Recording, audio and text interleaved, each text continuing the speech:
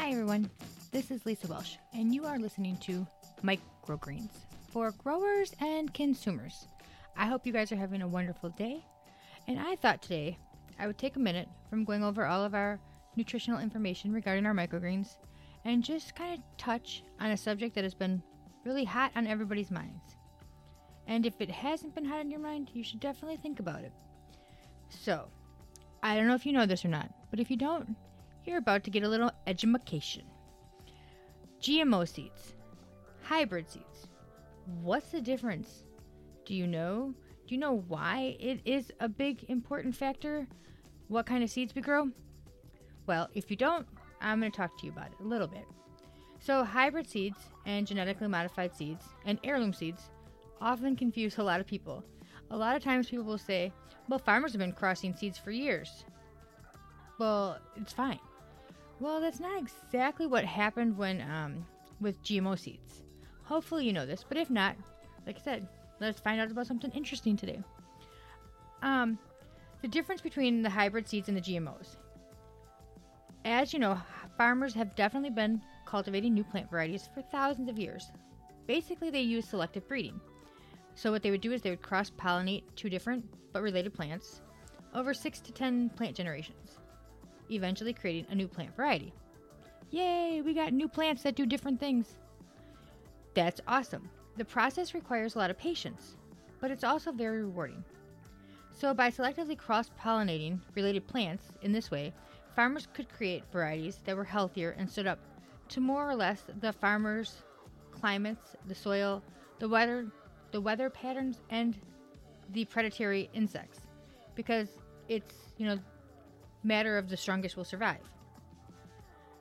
Yet, what happened when Darwin and Mendel discovered controlled crossing with desired traits within one generation, that began your GMO things, your seeding, and what they're also commonly referred to as your F1 hybrid seed. So, you think maybe these hybrid seeds are similar to their historic counterparts, they just didn't have to wait like 10 years to do it, because they're still cross-pollinating two different but related plants. Well, maybe in some kind of reality that could be true, but in actual reality that's not true. Here's why. The biggest disadvantage of hybrid seeds is that they do not reproduce true, meaning the second generation will not be the strongest of the first. The second generation has no consistency within it at all. Therefore, you can't seed save. If you can't seed save, then you have to be constantly dependent upon a seed dealer to supply you these genetically modified seeds. And if you're required to use these genetically modified seeds, then basically the seed dealer has the right to charge whatever they want and can effectively put a lot of small farmers out of business, which is, in fact, what they have done. Like it or not. So, because you can't have, you have the two types cross-pollinated, and you should get the strongest of the two, and you should be able to continue to grow stronger, building upon every previous plant. With GMO, nope, you don't do that. I'm not exactly sure why scientifically that breaks down that way, but I do know that while it can be kind of annoying for a home gardener to have to deal with GMO seeds and having to buy, a few seed packets relatively from a different seed dealer every year, that could be kind of annoying. But when you spend $20,000, $50,000, $100,000 on seed, what if you can't afford that seed? Because maybe big way you were able to stay in business because you were a small family farm was by seed saving. Well, that's kind of what Cargill did. They intentionally disrupted the traditional cycle of open pollinated seed saving and self-sufficiency to essentially force entire nations to purchase their seed. And of course, don't forget, there are chemicals that are required to make them grow, because why not have genetically modified seeds that require more chemicals? It's just what everybody needs in their diet, more chemicals. And unfortunately, most of those poor sustenance farmers, they never had a chance. They couldn't afford them, nor could they afford those petrochemical fertilizers. So that is why there are a lot of slums in India and Latin America and other developing countries. Let's see. By the 1990s, an estimated 95% of all farmers in the first world and 40% of all farmers in the third world were using Green Revolution hybrid seeds, with the greatest use found in Asia, followed by Mexico and Latin America. The world lost an estimated 75% of its food biodiversity and control over seeds, shifted from farming communities to a handful of multinational corporations. So when farmers, well, I like to think we still exist. When we were growing, we were all growing what we wanted and a little bit of this, a little bit of that, and we all maybe didn't have the world source on tomatoes, for example, but we could definitely help out our local community with something. And when they turned it into everybody must produce this, usually I always think of corn, then you ended up with what? You have so much stinking corn, they got to come up with freaking products to put it in. I mean, it's absolutely absurd. And then don't tell anybody that corn's actually full of carbohydrates, which is actually not good for you, and you're not meant to consume that quantity. But go ahead, keep eating the popcorn. Anyhow, so basically, GMO seeds are not created using natural low-tech methods.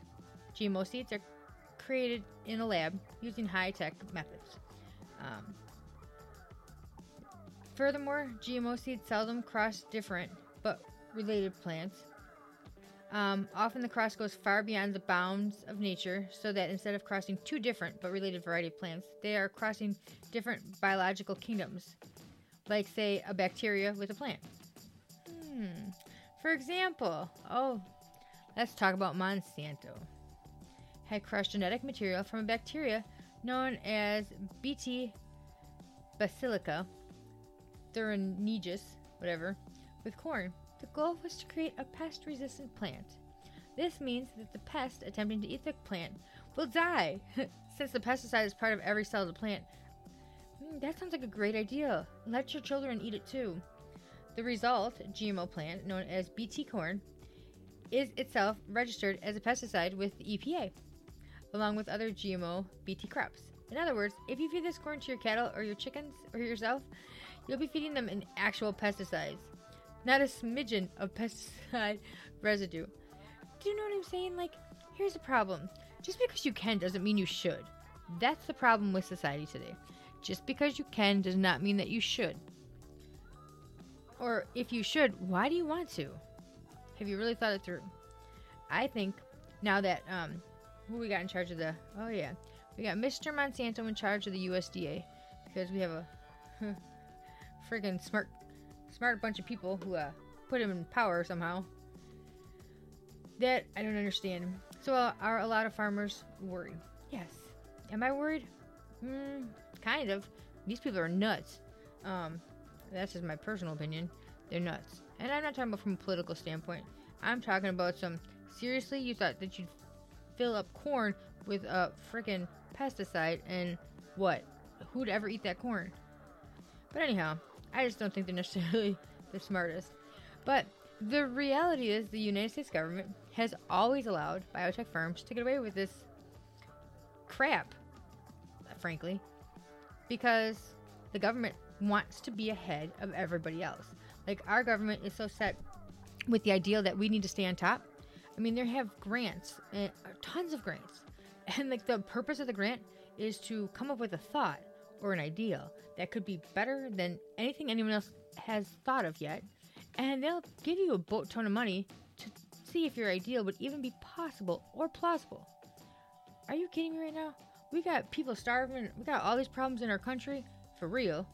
And you want to give out a bunch of money so that you can hope somebody comes up with a crazy enough thought that it might be different enough to be ahead of other countries?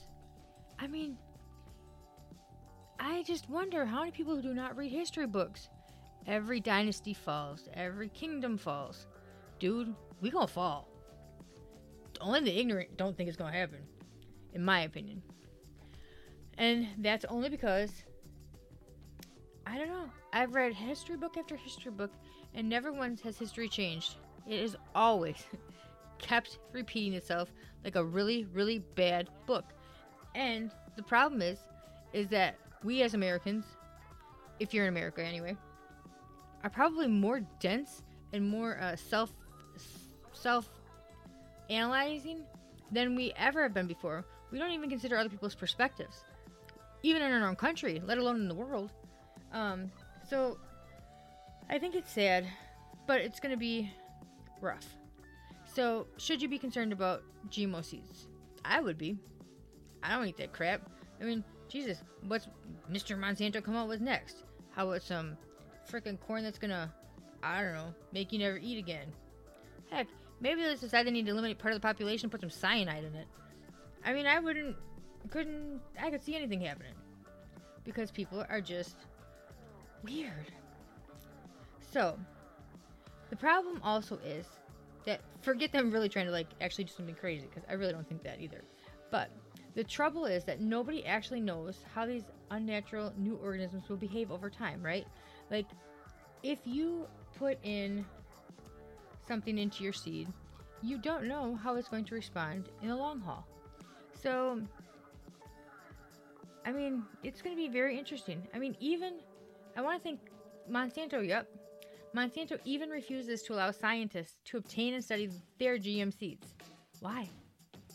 And the problem is that the wind will carry pollen from your genetically modified seeds and contaminate other varieties. Well, how is that going to react? So if I have corn that people can eat and it is like super yummy, super like sweet and full of buttery flavor, yummy. I feel like some corn now.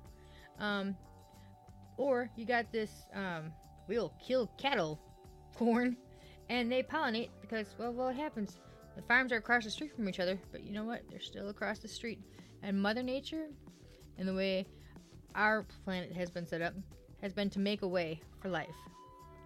Except for when we try to think that we are some kind of God, because let me tell you, he didn't need our help, and he surely don't now. I don't necessarily say, I'd say this because I buy hybrid seeds.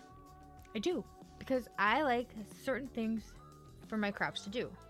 I like specifically what I would consider interior farming.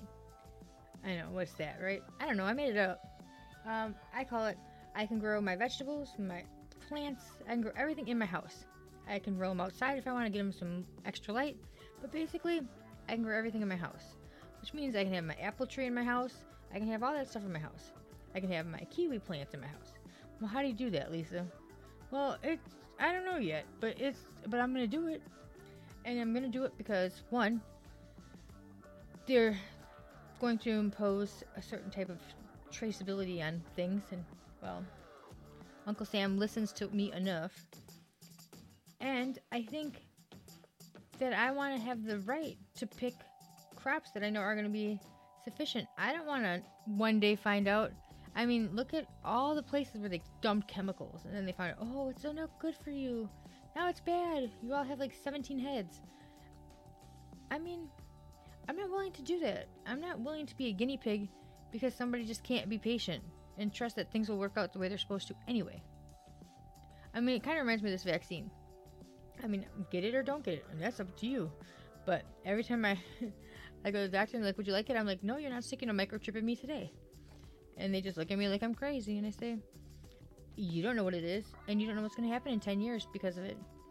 But I'm not going to be the first one to say, try it on me because, well, you know this. Because let me tell you, if scientists won't tell you that broccoli has the potential to cure cancer, they won't tell you that. But to tell you that this shot of whatever the hell it is can stop COVID, all I gotta tell you is, man, you need to really learn how to critically think, because I have read 15 studies that support, very different studies all over the world, that support that broccoli has some, sulforaphane in broccoli has such huge implications in potentially fighting cancer. It's crazy, but they won't talk about it because they have to have more testing done. They have to have stomach testing and other testing and all this other testing.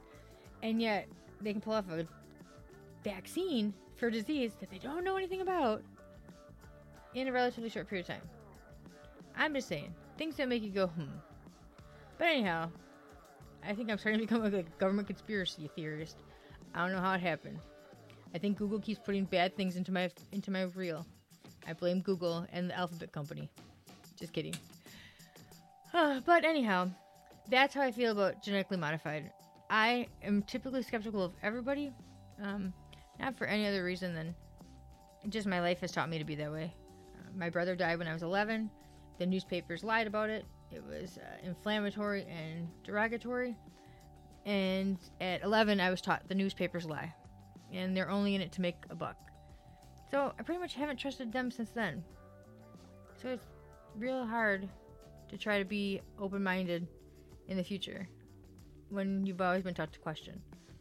So don't listen to my theories. Do your own research. Find out what you like. And hey, if you got some cool tidbits for me, share them. I don't really care. If I don't like them, I just won't read them. Ha ha ha. Because that's just me. Anyhow, that's what the difference is between the seeds. So, genetically modified means they've done it selectively for like 9 or 10 years. F1s, that means they literally just walked in and said, I'm going to make, you know what it is? I'm going to make a grapple. Do you know what a grapple is? It is a cross between a grape and an apple. On what planet is that shit normal? Oops, I swore. What kind of? I don't care. But a grapple's not normal. Have you ever seen a grapple in the world? Nope. But you have if you go to Woodman's. I don't even know if there's Woodman's in Florida. But there is one in Wisconsin. Because that's where I got my first grapple. Oh, and the cotton candy grapes? What is wrong with people? Seriously? We don't have enough sugar problems in the country? We've got to come up with cotton candy grapes? Anyhow, those things are definitely probably not what they had in mind when they were talking about, creating maybe a disease-resistant strain of corn. So, that's all I got for you guys. I gotta go. You have a great day. Talk to you again next week. Bye.